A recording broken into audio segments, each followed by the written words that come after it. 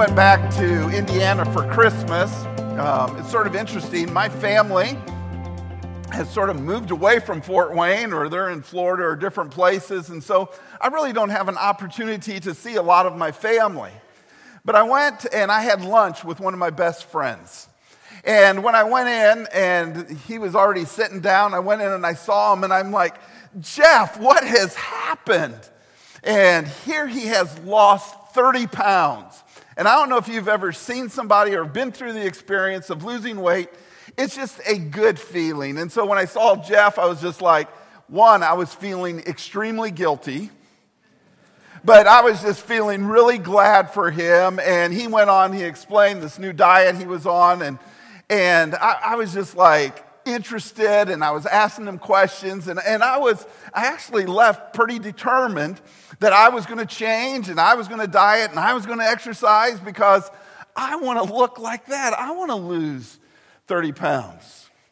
Sure enough, I think it was January 2nd or something, my sister texted my brother and I, and she said, I want to do this diet challenge. And I'm like, what? And so she's like, yes, her goal was to lose 30 pounds. And my brother's like, I'm there, I want to lose 30 pounds as well. And so we're doing sort of this brother competition. And I told him I was going to win, because any competition, I want to win. And so you can pray for me that I will lose that weight. But I was thinking about that. I was thinking about how great it is to lose weight, and for people to be excited that you have lost weight, and for you to feel excited that you have lost weight. And I was thinking, when is the last time somebody came up to you, and not because you've lost weight, but because Christ is alive in your life? And they look at you and they say, what's going on? Explain the glow. Explain the perspective. Explain the attitude. I can see something different is occurring in your life. And you have the opportunity to say, yes, it's Jesus. I'm understanding who I am in Jesus. I'm understanding my purpose in life, and I'm feeling fulfilled. And it's just created a glow in me. It's created something attractive. And people will say, tell me more. Tell me more about what Christ is doing in your life. This series, Made for More, is designed to help us in whatever sphere we find ourselves to become more attractive, to become more giving and more loving and more kind and more compassionate. You see, Jesus said a promise that I've always taken to heart, but sometimes I haven't said, yeah, but I don't know if it's totally real. Or I haven't experienced it. And Jesus said, I've come that you might have life. And I come that you might have life more abundantly. Christ came for the purpose that I could have more life, more energy, more joy, more love, more wisdom, more grace. And I want to experience that. But what some of us may not know is after Jesus said that, he said, but there is a thief. You have an enemy. The Bible describes him as being Satan or the devil. And he's out there, he's trying to rob you. He's trying to steal that life and that joy and that energy and that grace and who you were made to be. He's trying to steal that from us. What we're going to do is we're going to explore the book of Ephesians. And each week we're going to look at a chapter from the book of Ephesians. And it's an amazing book, and it's full of what is called many mysteries. And it's sort of like bringing everything to light to understand who we are as Christians, who we are as a church, and who we were created to be, and what our families should look like, and what it should look like at work, and what it should look like to be filled with the Holy Spirit, and what it should look like to pray, and what it should look like to love others, and what it should look like to live life from the fullest. Last night I looked up and I could see the stars real clearly. Did anybody see the stars last night? I don't know if anybody looked at the stars last night, but they were totally amazing. And I was doing a little research on the stars, and I don't know, does anybody know how many stars you can see with the naked eye? And it's pretty interesting if you start studying this. They say that you can see 9,000 stars with the naked eye, but if you sort of cut in half the hemisphere there, you're down to 4,500 stars that you can see, which made me wonder, of those, well, how many was I actually seeing? Maybe I was seeing 50 or 100 or 200, and I was totally amazed. But yet, if I would just stand there and if I could see clearly and it was dark enough and to see these 4,000, 5,000 stars up there. But then I did some study and I was like, how many stars actually are there? And I don't know if people actually know, but one study revealed that there was over 100 billion stars in our galaxy. It's just totally amazing, but I live most of my life, and a lot of times in the evening, I'm not even paying attention to all the stars there are. And again, I haven't studied every star, but what I hear, every star is unique. Every star is special, and it's been created by God. And it's just interesting when I think about us as Christ followers and us as Christians. Each one of us has been created by God, and we've been created for more. But each one of us, too, we're unique. And we're special, and we're different. And so as we go through this series, we're going to look at who we are generally, but we're also going to be looking at who we are specifically and our unique design that God has created us to be. So as we go through this, these are the main points that I want us to see as we go through this series. You were made to be more, you were made to do more, and you were made to go more. You see, I think that every one of us is built inside of us. There's these questions, and these questions we're always asking. Who am I? What am I to do? And where do I fit? One question deals with our identity or our design, how God made us and how He designed us, and who am I? And what we need to discover is once we discover who I am, we need to be that, and we need to be comfortable with that. And we need to be that consistently. And we need to understand our purpose, which is our mission in life, is how has God wired us, and what are we to do with our lives? I think that's the question all of us are asking. What am I supposed to do? And as we face different roles in life, whether we're a husband or a wife or a mom or a dad or a child or a grandparent, what am I supposed to do? And what is my purpose? And the job that God has given me, or maybe for some reason I'm not working right now. And what is my purpose? And where do I fit in this big scheme called life? And where am I on the map? And where am I to go? And where am I to live? These questions reveal these three truths: be, do, and go. And so as we go through the next 6 weeks here, going through the book of Ephesians, I sort of want you to use this as a guide.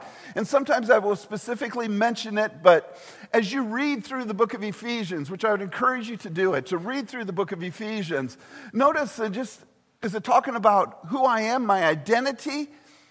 Is it talking about my purpose, or is it sort of talking about my place and where I fit? Each one of us has a core identity, a core purpose, and a core place. And that is how God has wired us all. And we're going to look at that specifically in just a second. But all of us also not only have this core identity, purpose, and place, we all have a unique identity. We have a unique purpose, and we have a unique fit in a place that God wants us to be. And the more you discover that, the more you embrace it, the more you go after that, the more joy and gladness and perspective you will have. Just generically to look at this, who am I? I'm a Christian.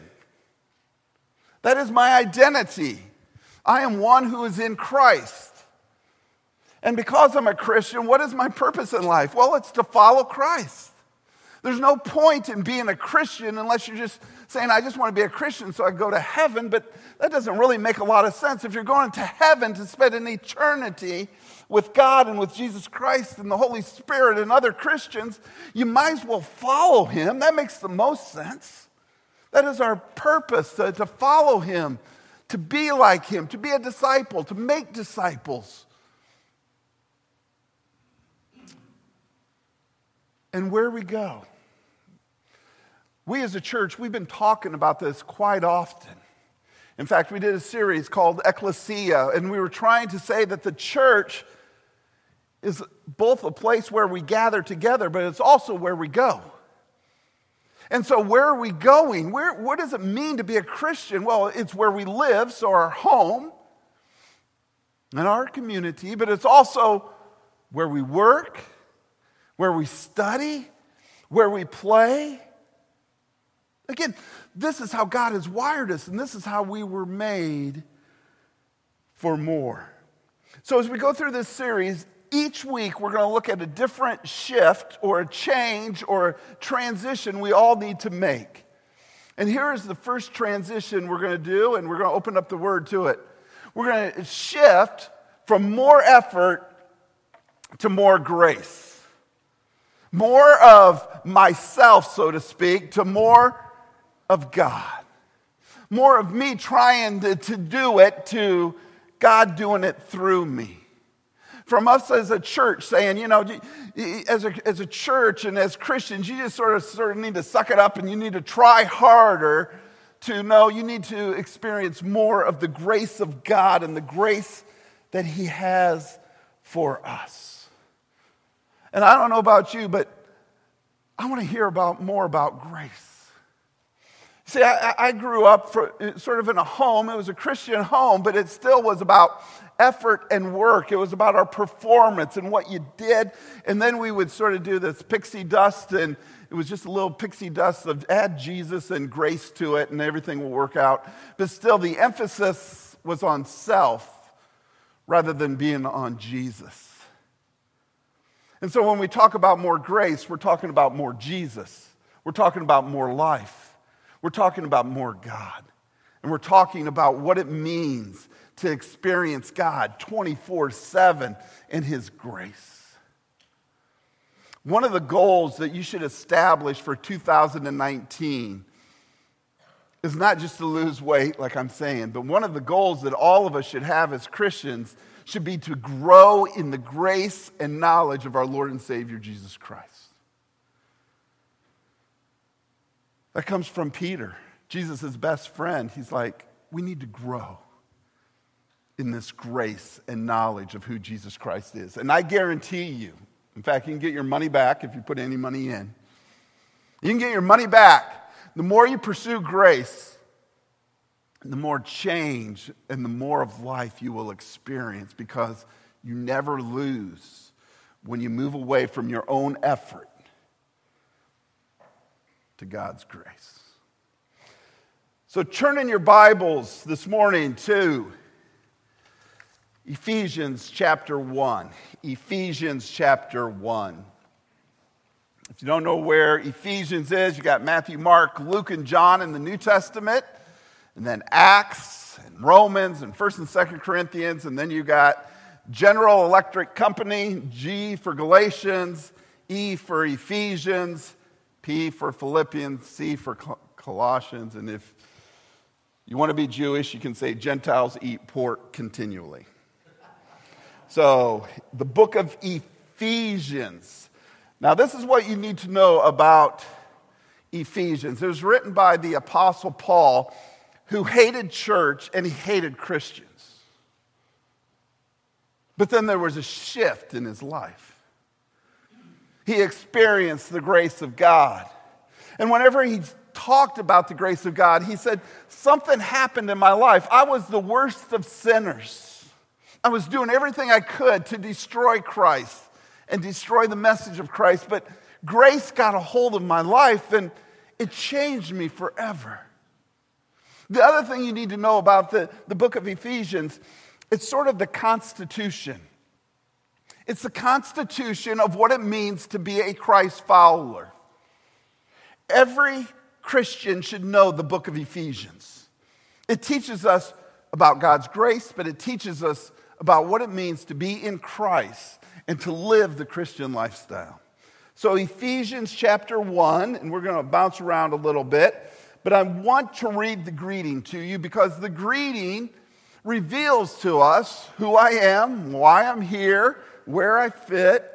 Notice in 1:1, it says, Paul, an apostle of Jesus Christ by the will of God. He's talking about his unique identity, his unique purpose, and his unique calling. He says he's an apostle. What's an apostle? Well, apostle is sort of an entrepreneur, a church planter, an evangelist, someone who goes out there and starts churches. And he's saying that he literally means a sent one. He's saying, I am on mission. I have been sent by God himself with a purpose. You see, Paul understood his identity, his being. He understood his doing and his going. He says, Paul, an apostle of Jesus Christ by the will of God. To the saints, over 240 times in Scripture, you're referred to as a saint. Not a sinner, but as a saint. That means that God has a special calling on your life, and he's got a calling on my life. It describes who we are. And so if we just wanted to say, who am I meant to be? I'm meant to be a saint. What am I supposed to do? I'm supposed to live like a saint. Where am I supposed to go? I'm supposed to go everywhere a saint will go. And that's where we live, work, and play. He says, to the saints who are in Ephesus and are faithful in Christ Jesus. That phrase, in Christ Jesus, is so important. Over 150 times in the New Testament, it talks about us being in Christ Jesus. It's talking about our relationship. Who we're related to is Jesus Christ. Literally, a Christian is one. The end part, the IAN of Christian, is one who is in Christ. One who has a relationship with Jesus Christ. So he's saying, to the saints who are in Ephesus and are faithful in Christ Jesus. And here's the theme that Paul always talks about. He says, grace to you and peace from God our Father and our Lord Jesus Christ. We're going to learn about this grace, and as you study the book of Ephesians, you're going to understand you're saved by grace, you grow by grace, you love by grace, you experience everything in this life. It's by God's grace. But for some reason, and I don't know if this is just the American way, but we're going to be built strong and built tough, and we're going to do it, and pull yourself up by the bootstraps and just go for it and make something of your life. But we're not going to even see that in Ephesians 1. It's not about what we do. It's not about what we've done. It's all about grace. So verse 3 says this. It says, blessed be the God and Father of our Lord Jesus Christ, who has blessed us, or literally enriched us, in Christ Jesus with every spiritual blessing in the heavenly places. I don't know, have you ever prayed the prayer, Lord bless me? I mean, it's a common prayer, you know. It's really not a logical prayer. The prayer actually should be, Lord, help me to see all the blessings that you have given me. Lord, help me to see how blessed I truly am. I have been blessed with every spiritual blessing. Every blessing that I need for my marriage, for my family, for work, you name it, for figuring out life. I've been blessed with every spiritual blessing. We're trying to memorize this as a family and started to work on it. And it's hard for me because, as you guys know, I got good memory. And so if I already memorize this, so maybe I'm trying to force my family to memorize it or force Mason to memorize it. And so we're talking about this. And Michelle and I were talking about this. It's so interesting that we have been blessed with every spiritual blessing, but the things that get us so frustrated in life is that we feel like we're missing out on earthly blessings. Yes, earthly blessings are a part of everything that God gives us by His grace. But when is the last time you just said, I'm just going to be thankful for every spiritual blessing I have, everything I have to live the Christian life? And then notice what he says, even as He chose us in Him before the foundation of the world, that we should be holy and blameless before Him. In love, He predestined us for adoption as sons through Jesus Christ. And again, notice that everything is built upon a relationship with Jesus Christ.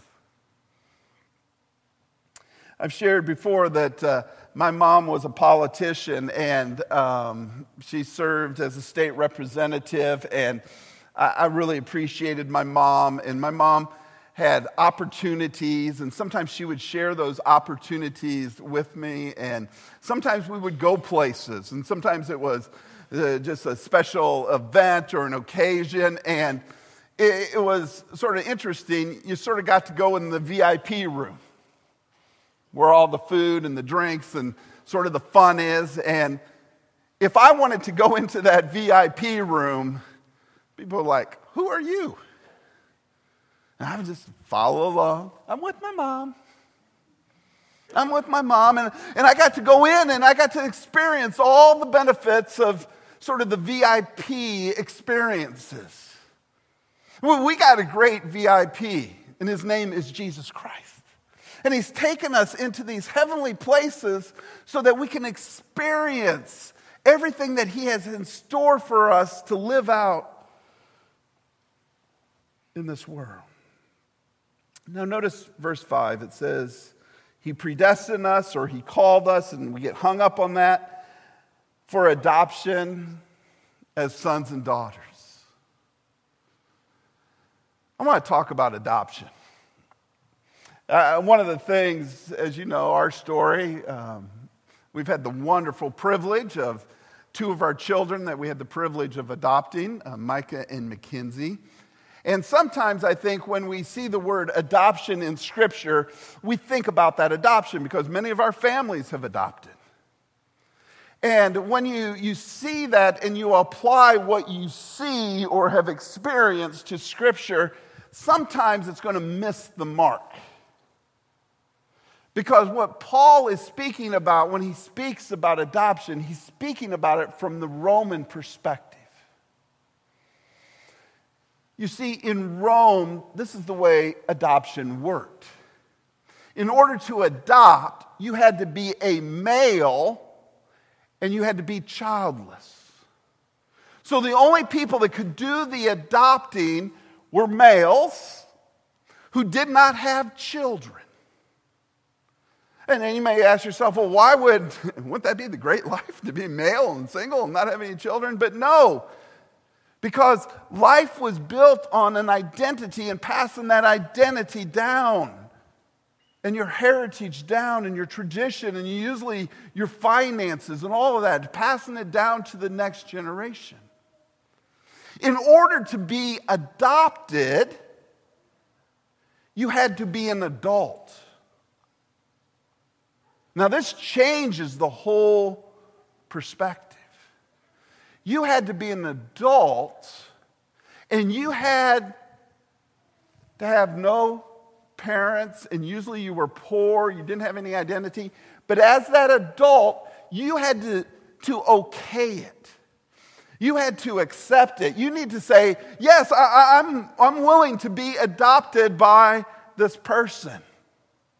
And whenever anybody talked about adoption from a Roman perspective, they understood that something happened.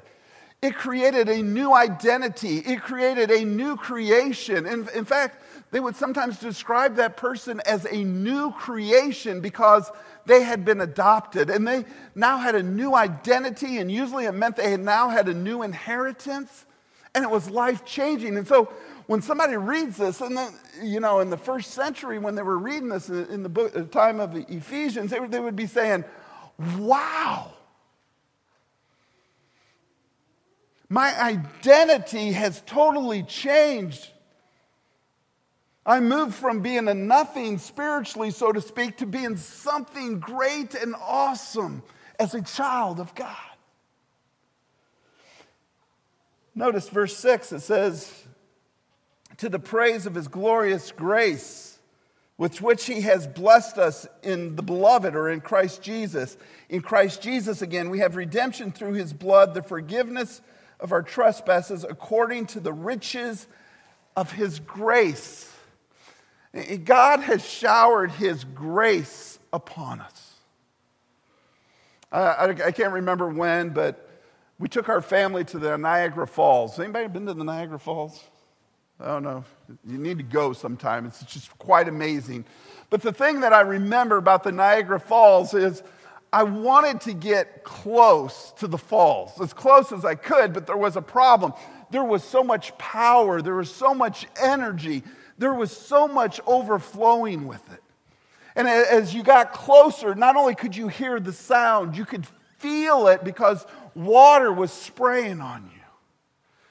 And it just was an awesome experience to stand in the presence of the Niagara Falls because of everything that was pouring forth. My friends, this is what grace is.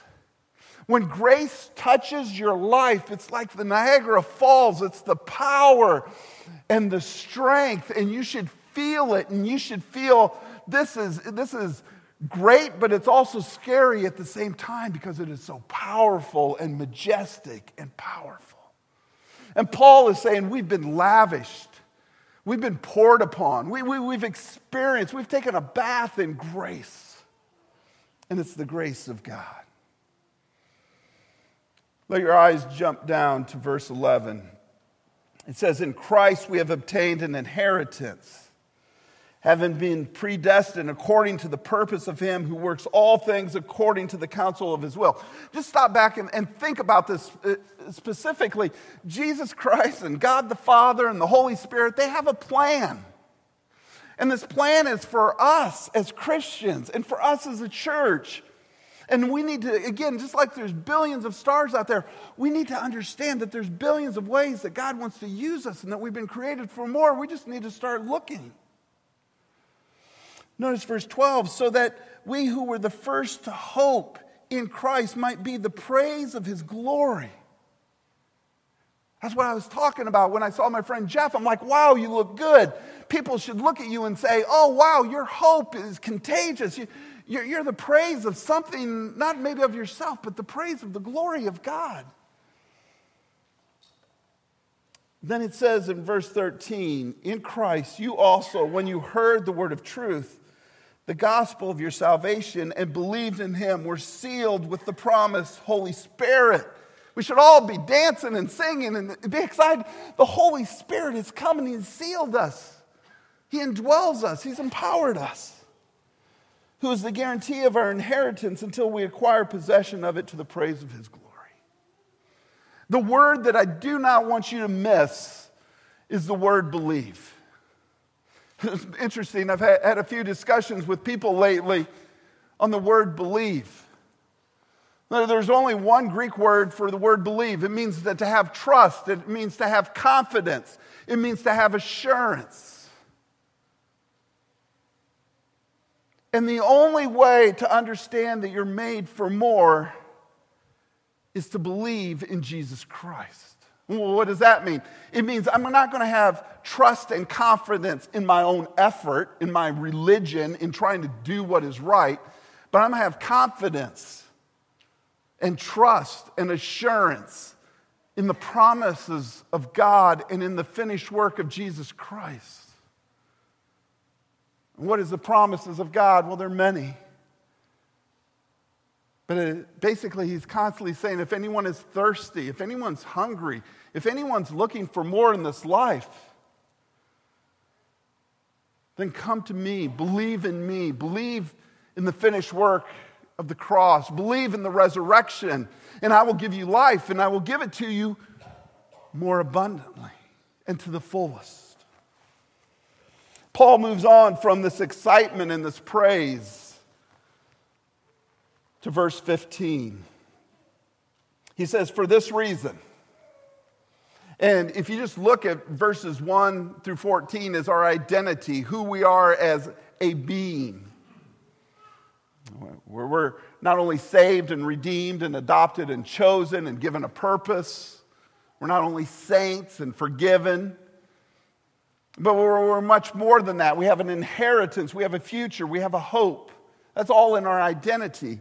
And so Paul's going to say, now, how we have been created is going to determine how we're going to live. And so he says, for this reason, because I've heard of your faith, which is the same word for believe and trust and confidence, in the Lord Jesus Christ, and your love towards all the saints,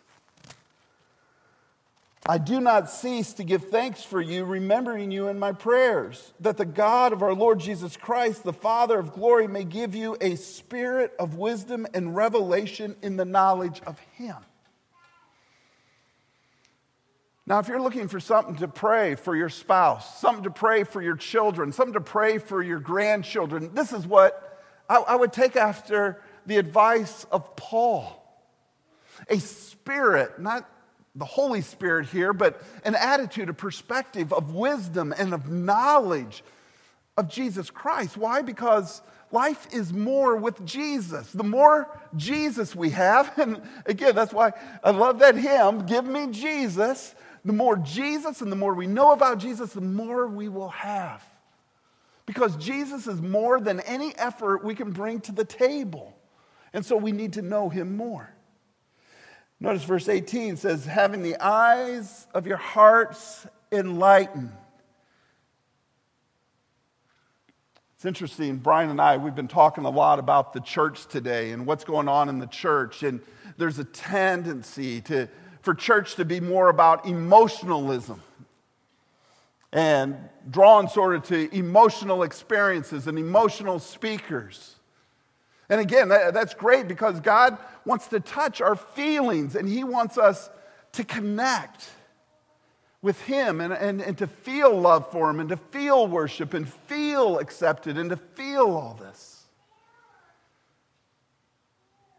But the truth of the matter, it's not really emotionalism. I think that would follow enlightenment. Enlightenment, it changed our world. We have an era called the era of enlightenment, or the age of reason, where we got out of the dark ages. And too many of us as Christians, we're still in the dark ages, spiritually. And we need to ask God to enlighten us and to show us. And well, what's he supposed to show us? Well, three things. That you may know, notice they're all what's. What is the hope? What is the riches? And what is the greatness of the power of those who believe? But notice the first one, what is the hope? And when we did the Joy to the World series, I said, my heart's calling for you guys and for the community is that we'll have hope, because too many people are hopeless. You see, being made for more, there is hope. And only in Christ is there hope. And that's why we as Christians, we should be the most hopeful and we should be the most contagious, because we have a hope that is second to none. It says, what is the hope in which he has called you? What are the riches of his glorious inheritance as saints? And what is the immeasurable greatness of the power towards us who will believe according to the working of his great might? What are we supposed to do? I think Paul would be saying what we're supposed to do is we're supposed to live out this Christian life with enlightenment, with knowledge, with hope, with perspective. Hey, we're supposed to follow Christ. We're to get to know Christ. We're to love Christ.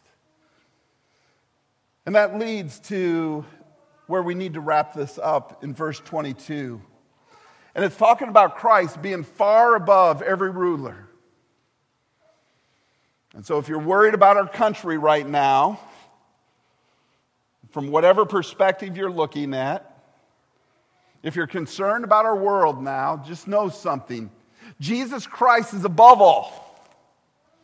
Above all rulers, presidents, lords, masters, employers, whatever hardship you may be seeing from whatever rulers you see out there, Jesus Christ is above all that. And notice verse 22, and it says, and he put all things under his feet. I don't know, just think about it. All things under his feet. That's telling me that Jesus is big. Jesus is much more. And in order for this Made for More series to work in your life and in your family's life and in your friend's life, if you pass on this message, you need to tell people that they need to become less. That's what John the Baptist said. I must decrease so Christ can increase. You see, Jesus is bigger. Jesus is more. And so the logic goes, the more I get to know Jesus, the more of Jesus I will have in my life. Because everything is under his feet. That implies power, but it also implies victory. Victory and triumph is ours in Christ Jesus. Why? Because we've been made for more, and he's coming to reestablish his kingdom. And notice what it says, gave him head as over all things to the church. Here's something I think that is missing today, and that's why we did the whole series, Ecclesia. I think we're missing the perspective on what it means to be the church. Again, you don't come to church to feel good. And we as pastors, we don't want you to come to church just so that we can say, look at our attendance or look at our offering or look, we have all these ministries. That's all backwards. The church is something that was made for more and empowered for more, and Jesus is Lord over it. And it's our privilege to be a part of the church. But notice this. It says he gave him head over all things to the church. That's the ecclesia, those of us called out as Christians to be together, which is his body, the fullness of him who fills all and in all. The fullness, the richness of who Jesus Christ is and the church is to saturate the whole world. This is why I can say with confidence, where am I supposed to go? And again, generically for all of us, it's where we live, it's where we work, it's where we play, it's where we learn. It's where we experience life. We're supposed to take Jesus and his lordship and the more of Jesus everywhere. And people should start seeing more Jesus in our family, more Jesus at work, more Jesus at school, more Jesus on the athletic field. We need to start seeing more Jesus in our lives because that's what we are, the church. And guess what? The more we are Jesus in the church, as the church goes, and this is what I think about church, if you're wondering what's the vision of church, is that we go into our community and we fill it and saturate it with the grace of God, with the love of God, with the truth of God. That there is hope in Christ Jesus, that there is acceptance and love and mercy in Christ Jesus, and that we have been created for more. And the more we make Jesus bigger, the more our community will experience Jesus. And people will come up to us and say, what's going on? What's going on in your life? What's going on in your marriage? What's going on in your church? I don't know what's happening, but I want to have a piece of that because it's attractive, it's inspiring, it's life-changing. And it all starts when we prayerfully ask that the Lord will give us Jesus in the morning when we rise.